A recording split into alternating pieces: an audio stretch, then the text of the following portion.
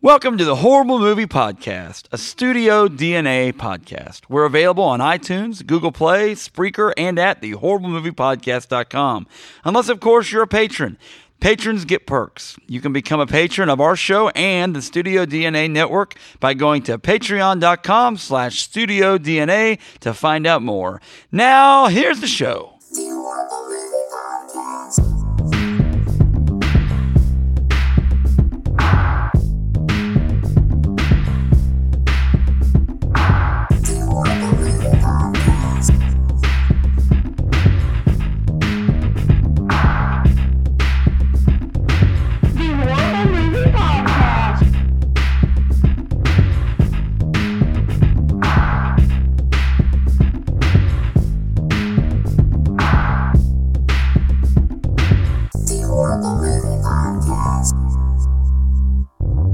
Welcome to the Horror Movie Podcast, folks. Thanks for tuning in. We got a very special episode. We're talking about Kung Pow, Enter the Fist. But first, it's a segment we want to really pitch here.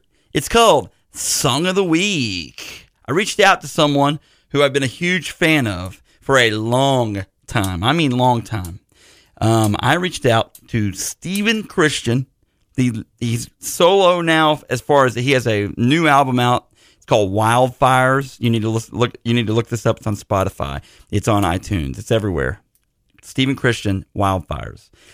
I asked him for a song of the week. He gave me a suggestion for a song of the week. This is Steve Christian, pretty cool. Lead singer of the band Anberlin, if you didn't know. And Steven gives you a great suggestion for a song of the week. I'm going to let him tell you about it. And then we're going to rock and roll all night and party every day. Going to be up all night is the name of the song. And you got that ready? Mm-hmm. Here's Steve Christian. He's going to tell you all about it. Hey, this is Steve Christian, and my song of the week choice would be the band War on Drugs with Off the Record, Deeper Understanding. It's a song called Up All Night, and man, it is so cool because it adds in a lot of elements from everything from Bruce Springsteen to Tom Petty, even a little Dylan in there. But I think I like it the most because it's one of those songs like that, you know, the sun's going down, you're getting ready to go out, hit the city, and it's just the perfect song to kind of start the night. Trust me, when you hear it, you'll hear it as well. I mean, like, you'll know what I'm talking about. It's just like, the world's a great place because this song is on. And I know it sounds crazy, but go listen to it for yourself. It's Off the Record, A Deeper Understanding. The band is War on Drugs, and the song is Up All Night. All right. I love the way he talks about that song, by the way. He is everything that I ever wished to be in music, as far as, I shouldn't say that because I don't have, 1, his looks, 2, his abilities, 3, his hair, 4, his stature. Did I mention his talent? But I'm saying he is cool as school. Like this guy, folks, if you've never heard the band Anberlin, Anberlin, and then if you've never just looked up, you need to look up his new album. It's called Wildfires. It is awesome. Steve Christian is for me, like whenever Eighth Plague, the band that I used to be in, was playing music, like for me, I was like, man, if we could ever get to this level, I'd be like, well, we've made it. And he played, Anberlin played all over the place, worldwide for like a decade. And he's just awesome. My wife and I've seen him 5 times. I've seen that band 5 times. And then in different places. Like I saw him in Kansas City a couple times. They came to Springfield once. I saw them in Boise, Idaho. I saw them in Tulsa. Like that's a band, one of those bands that's like, if they're within 3 or 4 hours, I'm going to drive to see them. Yeah. And pretty awesome. So anyway. I've told you my Anberlin story before. Yes. I can't remember. Were you also at that show? Or? Okay, when you talked about it, because you were talking about them jumping up and down. Yes. And it was at the Outland Ballroom in Second Springfield. Floor. And we were there at that show, and you didn't even know that. Yeah. My friend Richie, who, if the weather wasn't going to be bad, was going to be on this episode. Uh-huh. And he was at that show as well. And That's cool. I was so going to surprise him with it, because I hadn't told him that we had that clip from Steve Christian. Yeah. And it was just going to be like this surprise, but it's how it works, folks. The weather this winter has been weird, but that was one of the craziest shows just because of what happens. So it's on the second floor of this 2-story club, basically, and I guess the floor is really bad there, or was at the time. This is back in 2003, probably. It's in a really old building. Yeah, and I just think there were a lot of people. And so I think it was a lot of people. The crowd was nuts. I mean, if you were in there, you were an Anberlin fan because it only allowed maybe 200 or 300 people in there. Like it's a real small place. And so, like, everyone's just going crazy. Everyone loves Anberlin. And so everyone's jumping up and down together, like it's on beat, right? Yeah. Like, so everyone's pounding on this floor. Yeah.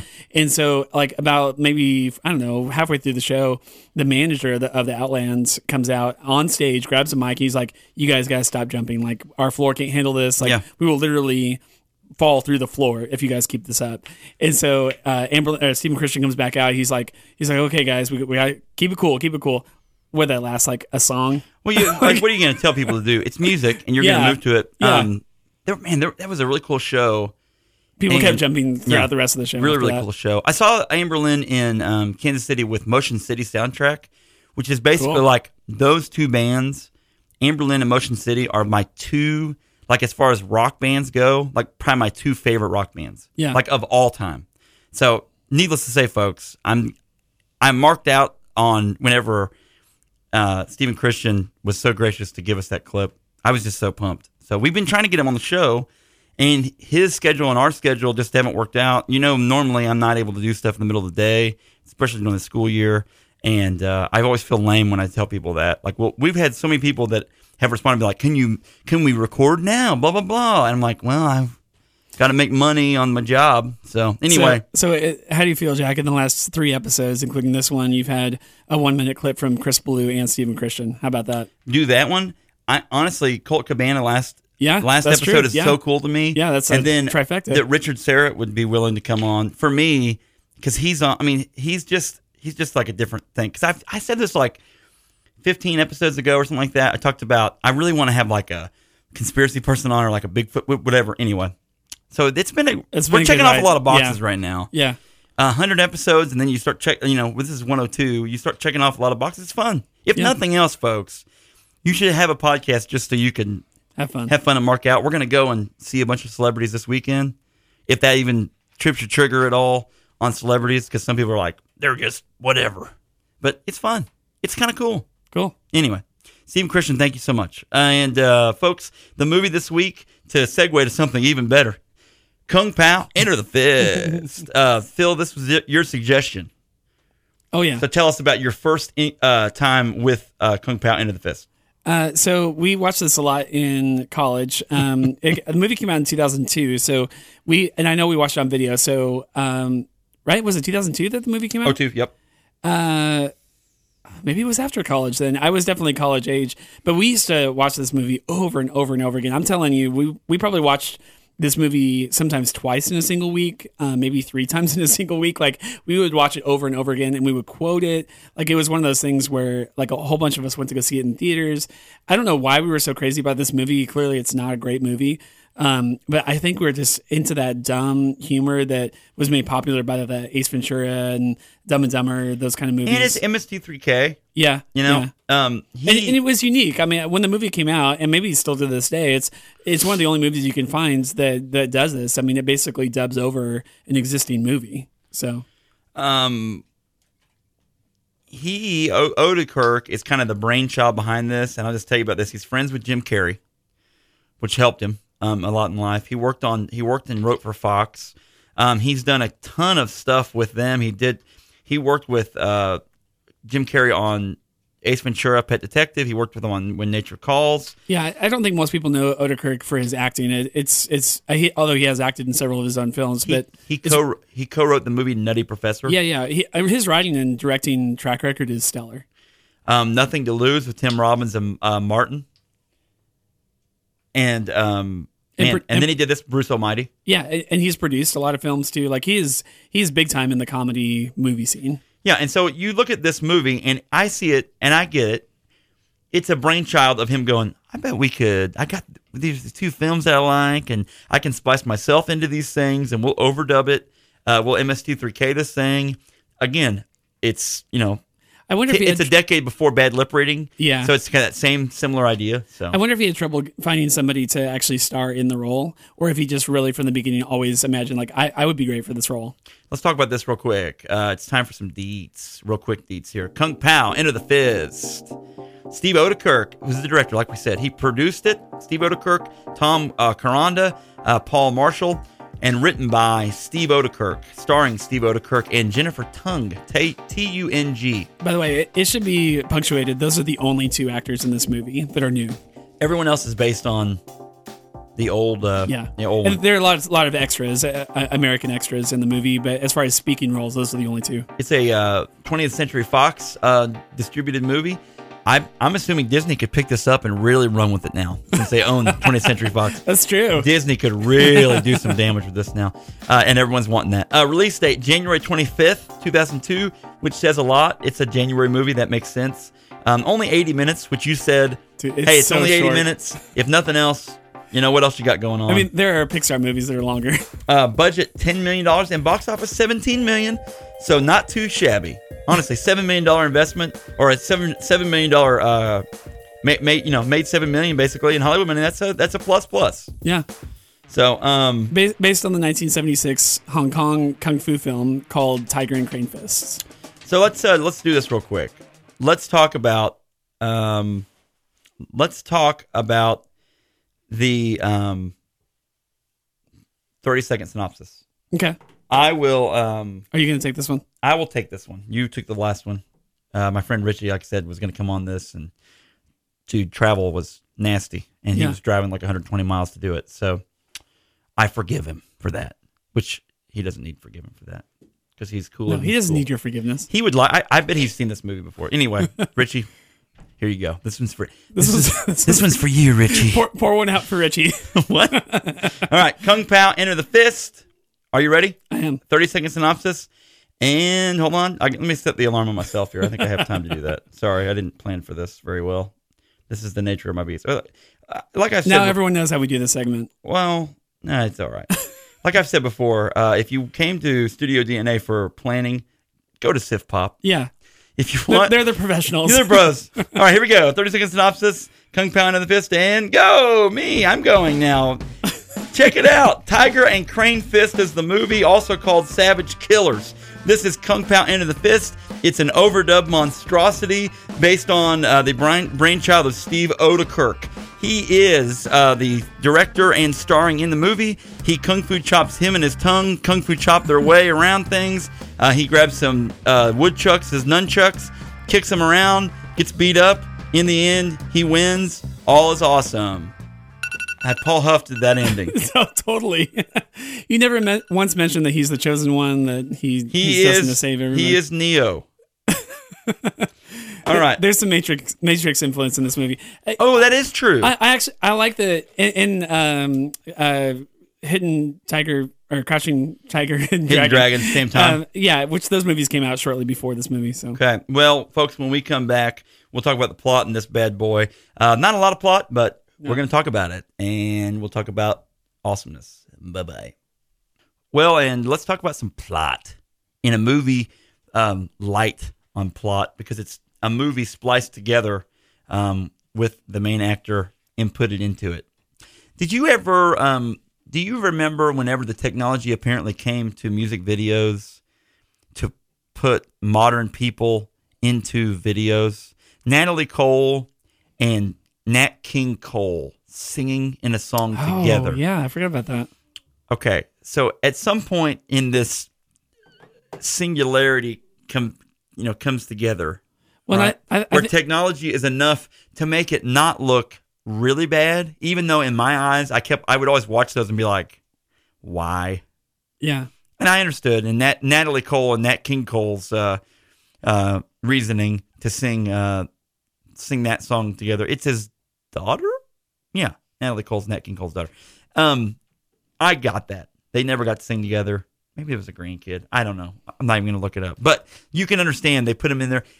In country music, Hank Williams Jr. sang Tear in My Beer with Hank Williams. Oh, really? And it was posthumously, right? Like he was... Oh, yeah. Hank Williams died, I mean, not that long after Hank Williams Jr. was born. I can't believe I'm talking about Hank Williams Jr. on this podcast. But so they inserted him in this video, and it looked like the first time I remember it looked like seeing green screen and him looking around in it, and it looked really lame. Well, that's true. Back then, it was hard to pull it off well. The first time I remember seeing it in any kind of pop culture was Forrest Gump, because Forrest actually appears on screen with JFK at one point. Yes. And I think they do another scene with somebody else, some other famous person, but like they actually had him talking to these people that were no longer around. Bear Bryant, the coach of the Alabama Crimson Tide, because he played for Bear Bryant. Maybe not. Maybe they had they had a person acting like Bear Bryant, but with JFK, they're like, we'll use the actual footage of him talking to him. He met Nixon. In that way, he met, I think, Lyndon B. Johnson in that way as well.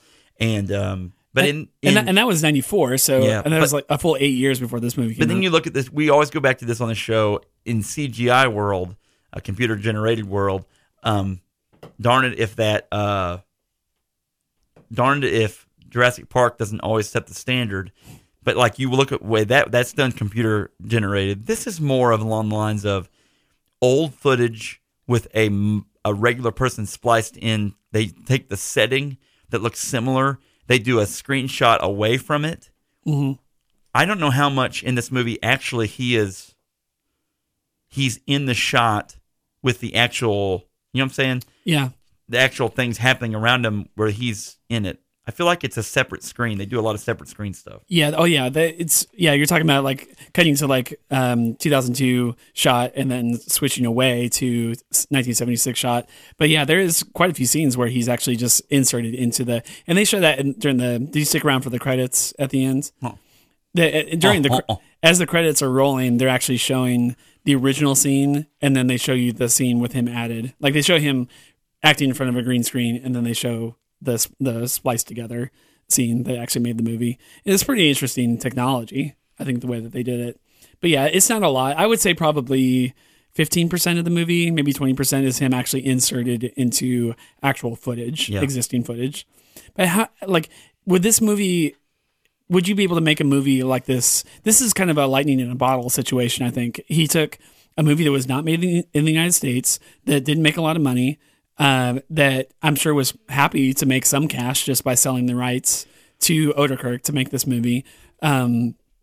It was an old footage film, so if it didn't look great, like if inserting Steven into the shot didn't look great, it was kind of masked by the sense that the original movie didn't look very good, like the actual cinematics and the quality of the film was not good to begin with.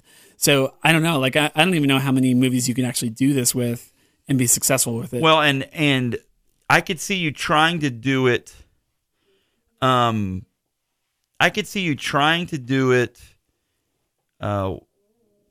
Again, but I could see it not being as successful. And this is successful because it does make money, and it didn't completely tank.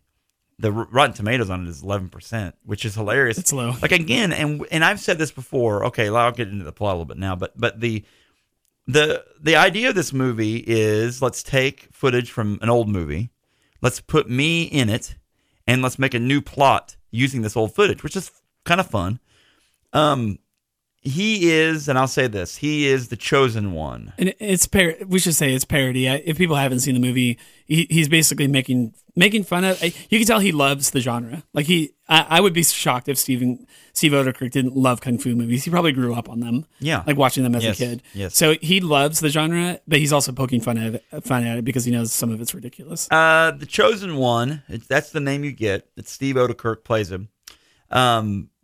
And there's a narrator that talks very, very faux Asian, right? Yeah. In very kung fu like terms. Well, it's also narrated by Steve Oedekerk, so yeah. And then there's a Master Tang, who's very ill, and he tells Steve Oedekerk, or maybe does he raise him up? Is he the one that raised him? No, he comes to him later on. Can we talk about that baby scene though? Yeah, tell me about the baby scene. Dude, that thing was so hilarious. So the opening, basically? All of the opening, like the first 4 or 5 minutes of the movie contains no existing footage. Like all of it was new footage that they shot for the film. Even the bad guy, like Master Payne in the movie. Which is really good. Yeah. Is From now on, you'll call me Betty. Yeah. Master Payne in that opening sequence when he kills the Chosen One's parents while he's a baby is an extra. Like it's someone that it's a lookalike for that original actor, but he's like, you think he's gonna like kill this baby easily, and he just like starts like kicking the baby starts kicking him, this adult man, in the chin. Yes. And then starts flipping around the room, kind of we were talking about it earlier about kind of Dancing Baby style. Dancing Baby. Yeah, from I Can't Stop This Feeling. From back in the day, man. The Ooga Chaka Baby. Yeah, Ooga Chaka. And so it like Ooga Chaka's CGI kind of flips around and stuff like that. The baby pees on him at one point, which is like, haha, mostly for kids probably. And then the baby rolls down the hill. Do you remember this? Yeah, in very Tommy Boy fashion, or Hot Rod if you ever seen the movie Hot Rod. Yeah, like as I think the baby's trying to escape or whatever, but he gets thrown. Like I think the Master Payne grabs him and throws him or something like that. He ends up, or he I think he just runs off a hill and starts rolling down. He like hits all these rocks. He's like this newborn, and it finally gets down to like this road, whatever. And there's a woman, and she goes, and she's like, oh, this little baby, and you think she's cute, and she's gonna raise him. She kisses him. Yeah, and then she's like, so cute. Bye-bye, and then rolls the baby down the hill. I had to laugh at that part. That was kind of funny. Did you laugh at a lot of this movie? I would say probably I only laughed at maybe 20% of the jokes. Yeah. Like but some of the parts that I laughed, I told you this last time on the phone. Some of the parts that I was laughing hysterically. So I think the funny parts are really, really funny, and the not funny parts are just groaners. Like really, really hard to find anything humorous about. The Chosen One has to go against what's his name? Master Payne. Master Payne. Yeah. Or Betty. Or he wants to be called Betty, or you will call me Betty from now on. There's a Lion King parody portion of this movie. You remember that thing? Yes. It wasn't Mufasa, it was Mushufasa. Mushufasa. Yeah, so lame. And then he talks to him, and then that's pretty lame. He goes, my name is not Simba. Yeah. That's actual footage, and it's really hard. Like I said, there's so much cutscene from the old, movies that they've overdubbed the voices, folks. So if you watch this, know that, hey, you're not in for a regular movie. You're in for this overdubbed monstrosity of. Can you think of any movie where so Nutty Professor has. We talked about that movie earlier because he wrote it, but. Like Eddie Murphy plays several characters in that movie. Yes. But in this movie, Steve Oedekerk is playing every character in the film except for Tang. So Tang is the only person in this film besides him. Of course, all of the original actors are in it, but they're not speaking any lines. So every line that's in this movie is spoken by Steve Oedekerk, except for Tang. And Tang only has like 8 or 9 lines in the movie. It's weird. Like it's really strange. I can't think of any movie that's quite like it. Yeah, in that way, and like I said, he voices the female characters, like the 1976 weird looking girl with the curly Q hair and stuff like that. He voices her. And admittedly, folks, I don't know the line where there's appropriateness for overdubbing and there's inappropriateness. I'm not sure, really. Yeah, there are probably people that would be like, "This is ridiculous." Yeah. You know what I'm saying? Like they would look at that and be like, I can't believe that this was ever made. Right. But I feel like back then, with a lot of things, I say back then, 2002, it's not that long ago, but it's long enough ago where culturally we've come in a turbo speed way to some political correctness. Yeah. That you go, where's the line? It's funny you say that. What do you think? On this one, I'm not sure. I'm not meaning to paint you in a corner, so you don't have to even answer. But there are some parts that are clearly making fun of not just kung fu movies, but almost of Asians. Tropes. Yeah, like of Asian people. Yeah, and like there were a couple lines. It made me uncomfortable in a couple spots. Okay, well, maybe don't talk about those things because I don't want people. Yeah, I told my wife about it. I was like, I feel like this is almost not racist, but like bordering on it. And I feel like that in general is the thing that would keep something like this from being made again. Yeah. Oh yeah. You know? I think And I'm reading online trying to research because and a lot of times I'll see on these things where people talk about different groups that protested things like this from being made, and I don't see that anywhere in 2002. I just don't see that. So maybe that idea or what I'm talking about isn't even. It's not so egregious that it's like, oh, this isn't like doing, a real. I hate to use the word racist, but a real racist parody of something. Does that make sense? Yeah. I don't know where the line's at, and some people might email me and tell me this is the line, and I can't believe. But I also go. We've talked about Blazing Saddles on this podcast before. Yeah. And it's kind of in that same vein. But, yeah, I could see that. But again, we also kind of admitted that Blazing Saddles couldn't be made today. So. It couldn't be made today. But then there will be things that are made that I'm just like, how's that get made? Like honestly, hear me out when I say this. When Django Unchained was made, yeah, I was kind of like, I'm surprised that was able to be made today. There's a lot of N-word in that, and there's a lot of the things, and it's probably like a lot of things, folks. It's probably who is making it that makes the determination of how it's allowed to be made, mm-hmm. and then the public perception then dictates the reaction. So in Django Unchained, there was many African American actors in it, and the racist white owner got what he had coming to him. Mm-hmm. You know what I'm saying? Yeah. Weird. It's just a weird dynamic. In this situation, it's almost a throwaway media. Does that make sense? Where you go, watch it, don't watch it. It's really just a parody of a parody, because Kung Fu, all of that stuff, all those movies were weirdly overdubbed back in the day anyway. Yeah. For English. So then it was like, oh, well, what am I really making fun of? Right. Am I making fun of the Asian culture, or am I making fun of the people that overdubbed? What am I making, Yeah. Weird. It's oddly obscure. Stylized, very weirdly stylized. MXC, have you ever seen that show? Wipeout, the TV show Wipeout now, how it's overdubbed. You ever seen that show? No. I've heard about it. Wipeout goes through different obstacle courses, right? It's overdubbed. Well, it is a ripoff of this show that came out on Spike when Spike was the network, called MXC, which was then an overdub of another show called So-and-so's Castle, and it was a Japanese show. Okay.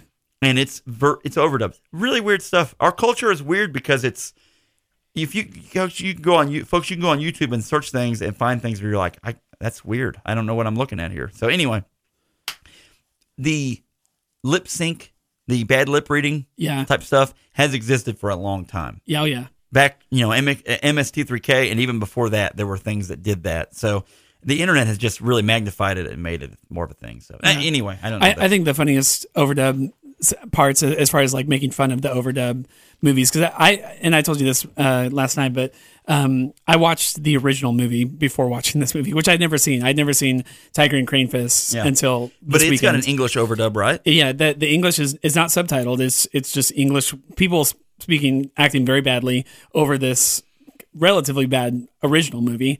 And so I think it's obviously poking fun at that, but Kung Pow does it in a really funny way where someone on screen is clearly voicing 17 Japanese words, and then they say one English word in the middle of it, and it's obviously parody of that existing thing. And we should say that it's not just Japanese films that have been overdubbed. French films have been overdubbed. Right. German films have been I mean, this is not just unique to Asian films, but right. I kind of liked some of the jabs at how Kung Fu movies have been localized, brought to the United States and stuff like that. In the end of this, I'll tell you, go ahead and spoil the plot here.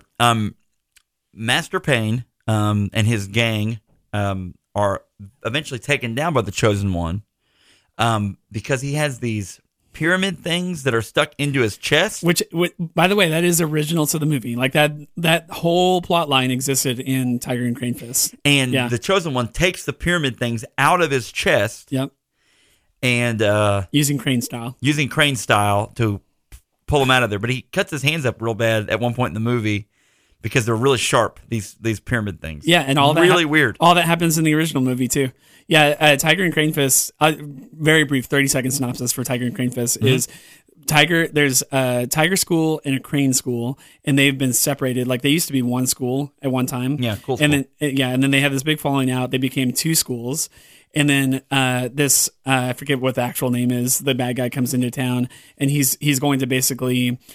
You know history more than I do. The Sino-Japanese War. I don't know. I wasn't familiar with it either.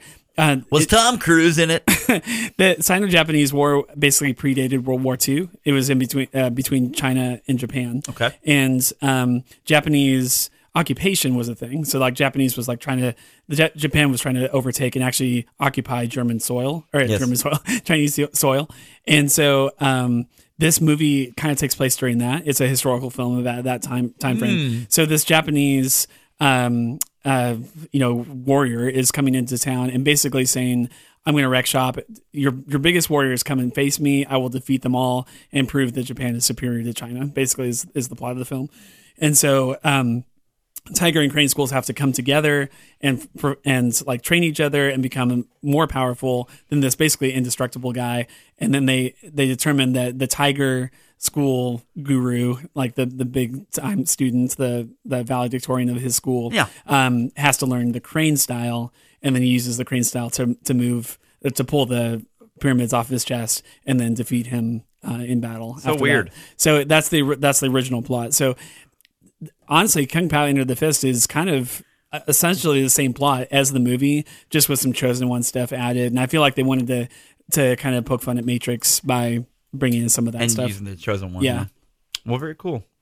Anyway, so it ends up happy, quote unquote. I don't, it's like the convolutedness of this movie. It's like, it's a joke unto itself. Yeah. There are some funny bits and some funny parts, but there's also some lewd things in the movie. I don't know that we can't discuss my favorite funny part on air, can we? Probably not. Yeah. The intermission part, by the way, if you want to look up something really funny, is go to intermission and type in YouTube and go to the intermission of Kung Pow Enter the Fist intermission. It's pretty funny. It is, but it's a lot of that overdub. And I feel like on audio, people will be like, golly, this is bad. So anyway, when we come back, we will talk about the best parts of this thing and worst parts in a second.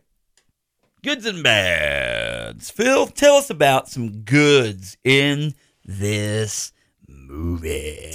I can't talk about my favorite funny part, but let's just say if you go and watch the movie, it's the part where he talks about his glove, like where his glove is going to go. So it's really funny. Okay. I during that part I was laughing out loud. Like I had to pause the movie. I was like crying. I was laughing so hard. I think part of it was because I remembered how funny I thought it was in 2002. I was like, oh, I love this part. That was so funny. But it's still funny. I think it's still funny in 2018. That joke there that we can't talk about because it is a little too lewd to talk about on air. But the goods for me. The goods for me would be just the nonsensicalness of this thing, because I like a good nonsense. There's a part where the Chosen One punches a hole through a guy, like punches him in the stomach, and and I actually thought that part was kind of funny too. Like the narrator actually takes over at that point. He's like, "How is that even possible? I mean, it's like one piece, one chunk, or whatever." It's like it almost looks like a accordion, like an accordion of innards. It thumped out of him. And then Tonguey was so lame. And then just like flipping over things. Tonguey, by the way, folks. Tonguey is literally the name he has given his own tongue, which is what dictates him being the Chosen One. And I'm saying that, and not in a lewd way, but his little tongue has its own little face and its own mouth on it. It's got eyes, and that is what represents him as the Chosen One. Which is absolutely ridiculous. Like, how did he even come up with that concept? Absolutely, I don't know. It's stupid. It's really stupid. And I honestly, I never thought that was funny at all. And for some reason, Tonguey always comes out like doing like a Mexican, like, I or whatever it is. It's just like, what in the world? Yeah, it's there, and that's what I wrote in some of the bads is like, I feel like some parts are too like WTF for it to be funny. Like the audience is watching this movie and they're like, what did I just watch? Yeah, what is this? And in that moment you can't laugh because you're just like, I'm not sure I understood what just happened, let alone laugh at it. It's too weird to be funny in some parts. How about in 2002, the ability to dub this all together and have it make any sense? Yeah, I think the folks, feat that he pulled off is impressive. If you've that's one of my biggest goods, I guess. And I know Jared has done a lot of this. Obviously, Aaron Dicer's done a lot of this, and Danae's done a lot of this, and you've done this, and I've done a little bit just in the very rudimentary way that I could possibly dub a video together. But in 2002, to make a video that spliced things together was tougher. Yeah. Computers did, where we still wrote 486s were still the computer of choice back then, and we're still using Windows 98 probably at some level, or whatever the operating system was, right? Yeah. So the idea of being able to splice together video, and now Hollywood has very high end things to do this with, but my gosh, like how do they do this on Windows XP? Amazing, and they had to have had something else, like. Oh yeah, I'm sure. Nowadays, like a lot of legit granted, probably indie studios are using like Final Cut, like programs that you can just buy and you can have at home. Right. But yeah, back then I'm sure they were using software that was not publicly available. Right. I think probably one of the best examples of that is some of the visual comedy that has nothing to do with any lines in the movie. There's a part where the master, the sensei of the school, is just walking around giving a speech, and there's a fly that flies into his mouth. Coughing, yeah, and in the original scene, in the original movie, he was coughing just because he was very, very sick. Like he's basically about to die. He's very old. Yeah, and they thought like it's the bad lip reading kind of thing where like let's poke fun at the scene and make him cough because a fly just flew into his mouth. But again, CGI, like that, the only way to pull that off is with the technology that they had. Right. Kind of interesting. Good times. I think some of the bad visual comedy stuff is Gopher Chucks. I thought Gopher Chucks is funny. I think I call them nunchucks that were woodchuck chucks, which would be that would have been funnier. Gopher Chucks. He grabs two gophers out of the ground. Yeah. And ties them together with they do it. They bite down on some like cloth or something, and he uses them as nunchucks, right? Which is really unbelievable. And then the funniest part of that for me was the chipmunk sound they were making. Yeah, as they're flying around. Some of the audio in this movie definitely helped. Some of the funny. What's the bads? Just the overall fact that this is really on that cutting edge of border of hey, maybe we don't do this. I didn't think, maybe I thought it was funny at the time because I was a young college stupid kid, but how do I say this? The Tang, the female character in this movie, like her chest, I can say chest, is bizarre, man. Like I just don't understand. Have you ever seen Total Recall, the first one? It was a 3. Yes. Okay, stop right there. Yeah. Everyone knows, I think, what you're talking about. Yeah, there's 3 of them. This is not that. This is one. This is a single. And it's so... A single. In the center. And basically at her sternum. Yep. So there you go, folks. You can find this online on YouTube. We're not telling you to do that. Too bizarre, man. Again, too bizarre to be funny. OMC, How Bizarre came out in 1998. This is right along those lines. How bizarre. How bizarre. Can we talk about the cow fight? Oh, yeah. Now that CGI is bad. Yeah, it is. It was bad. Yeah, like I honestly, and again, it's hard to say with absolute certainty. I think it would have been bad even back then. Yeah, I think so. And it was low budget. I mean, I think people understand that. But he fights a cow at one point, like a full size cow, who stands on his hind legs like a human and shoots milk out of his udders. Yes, and he dodges those milk pieces, Matrix style. Yep. I think you synopsized that pretty well. He pile drivers him at one point, like wraps his arms around him and pile drives him into the ground. He defeats him by draining all the milk out of his body until he's just like a thin version of himself. I feel dumber for this explanation, Phil. So that there you go. It's pretty bad. Real bad. And it's meant to be bad, but it also is bad. This is in bad, any man. context, it's bad. Yeah. I didn't laugh at all during that part. I was just like, what is going on? And I think they were trying to make you laugh by the fact that this cow was jumping around doing its thing. Okay, so one more scene. What about the net scene? he gets a net thrown on him. I thought that was kind of funny. And here's why I liked it. I liked it because it is, in Austin Powers, this baby blanket of a net basically gets thrown on his head. It's a little bitty small net. They're like, we got you with the net. Remember in Austin Powers when he backs that cart up, he's in Dr. Evil's lair, and he backs that cart up, and it gets stuck in the corridor because it's too tight to get turned around. Like a 23-point turn. It's like that. It's that kind of comedy where it's pointed out to you. I'm glad you mentioned Austin Powers because this movie is in the same generation as Austin Powers. Yes. And so, and in fact, there would have been one more Austin Powers still to come out, I think. Maybe the year Goldmember? Maybe the year before this. I can't remember. Yeah. Those came really fast and furious. Yeah, man. they did. They were fast and furious. I'm almost positive there's a movie that came out after this. Then Mike Myers went on to Shrek, and that became his thing. I don't know if he technically has a thing right now. He had a good solid 25 years there of being in, and then it's drained out. But Goldmember came out that following summer, like 6 months after. So that kind of, I don't know if we see right now this kind of a slapstick comedy coming to theaters. Do we see this? I think that those days are gone, man. Even the situation comedy. Can Mike Myers even make an Austin Powers movie? Will Ferrell has presented some slapstick. But some of that stuff has fallen flat. Like, we reviewed what's the movie where he was the bad guy? Well, Zoolander 2. Zoolander 2 fell really flat, man. Like I didn't think that movie was funny at all. I just don't think it was necessary. I think that's what you run into is people go, look, Dumb and Dumber, we got it in 1994. Yeah. 95, whatever year that was. And we got it. We understand it. And it's all we need. Zoolander.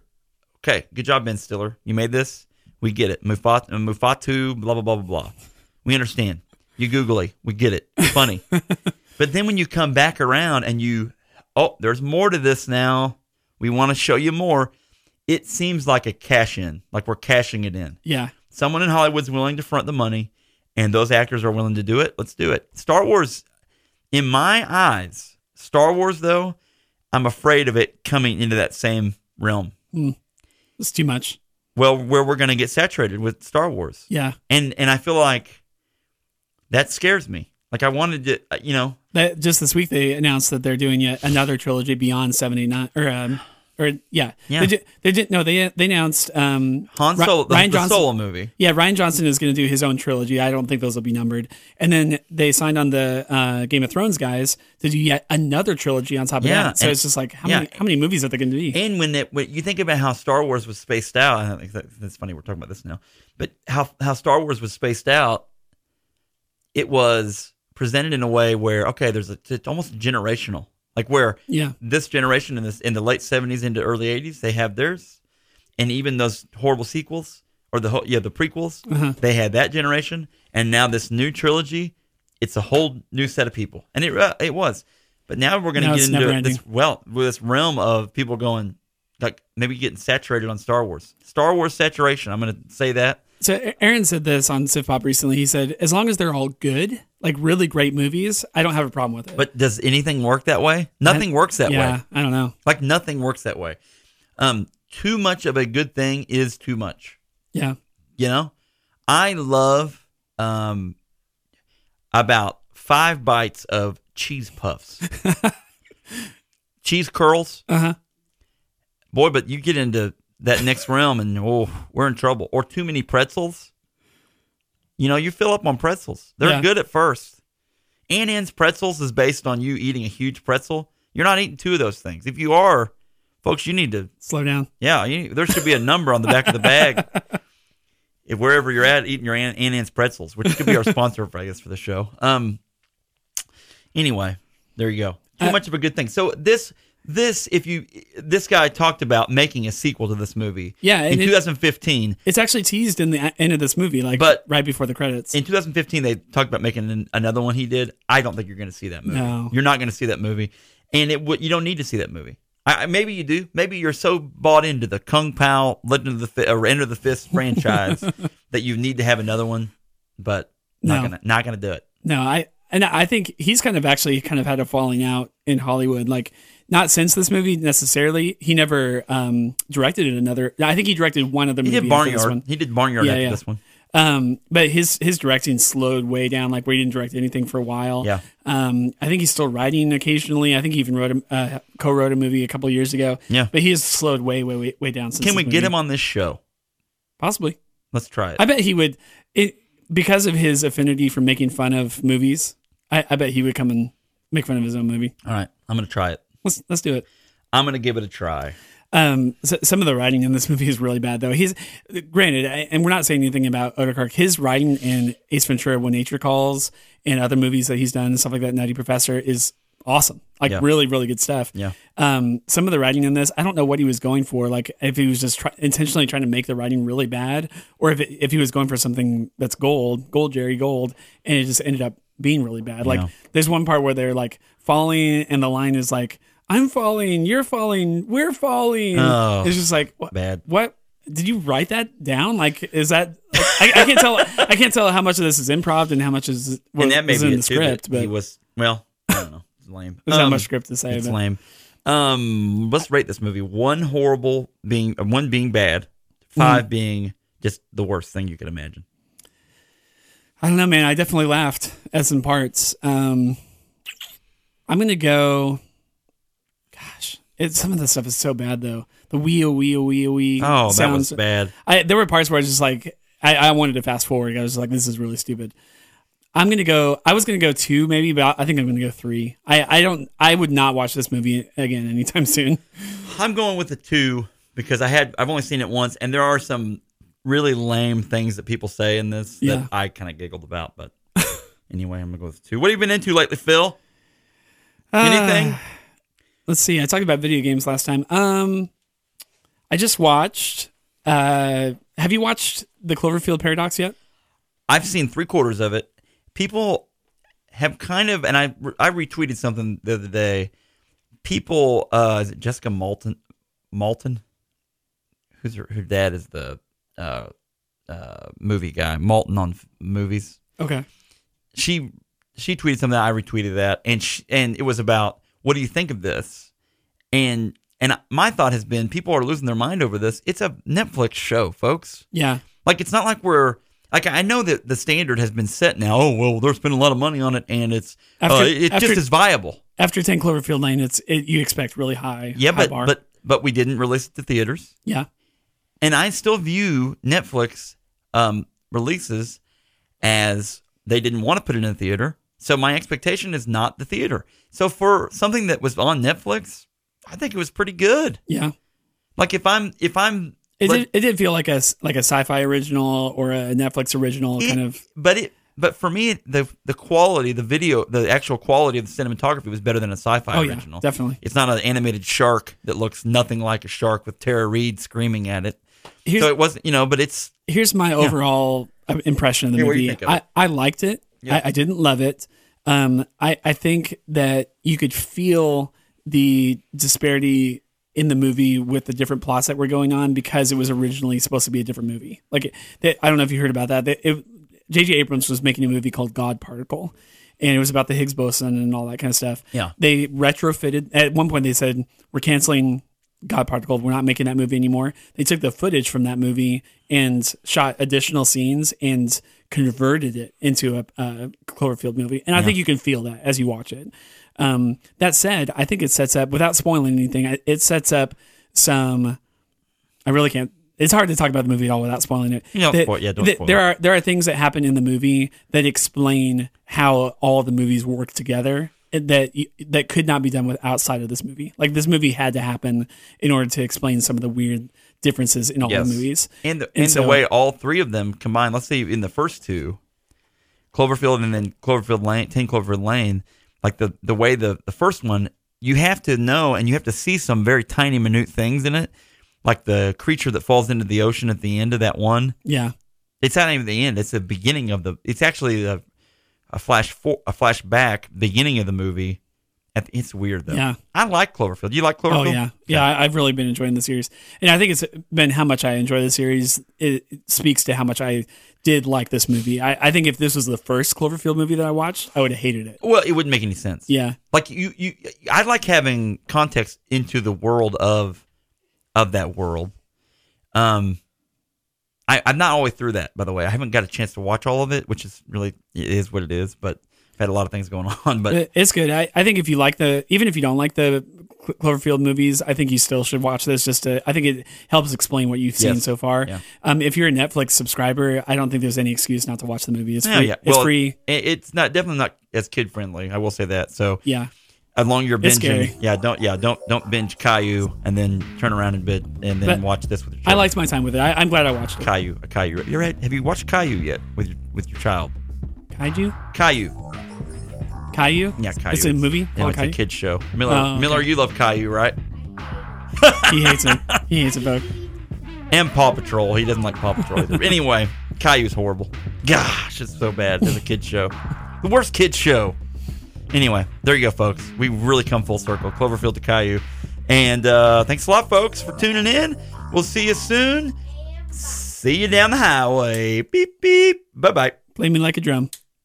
The Horror Movie Podcast is heard weekly on great stations like 88.1 KZ88, South Central Missouri's Public Radio, 104.1 Caps Media in Ventura, California, 103.5 WADR Janesville, Wisconsin, and 105.5 KFGM Missoula, Montana, from Missouri to Missoula. The Horror Movie Podcast is available for download on iTunes, Google Play, Spreaker, and at thehorriblemoviepodcast.com.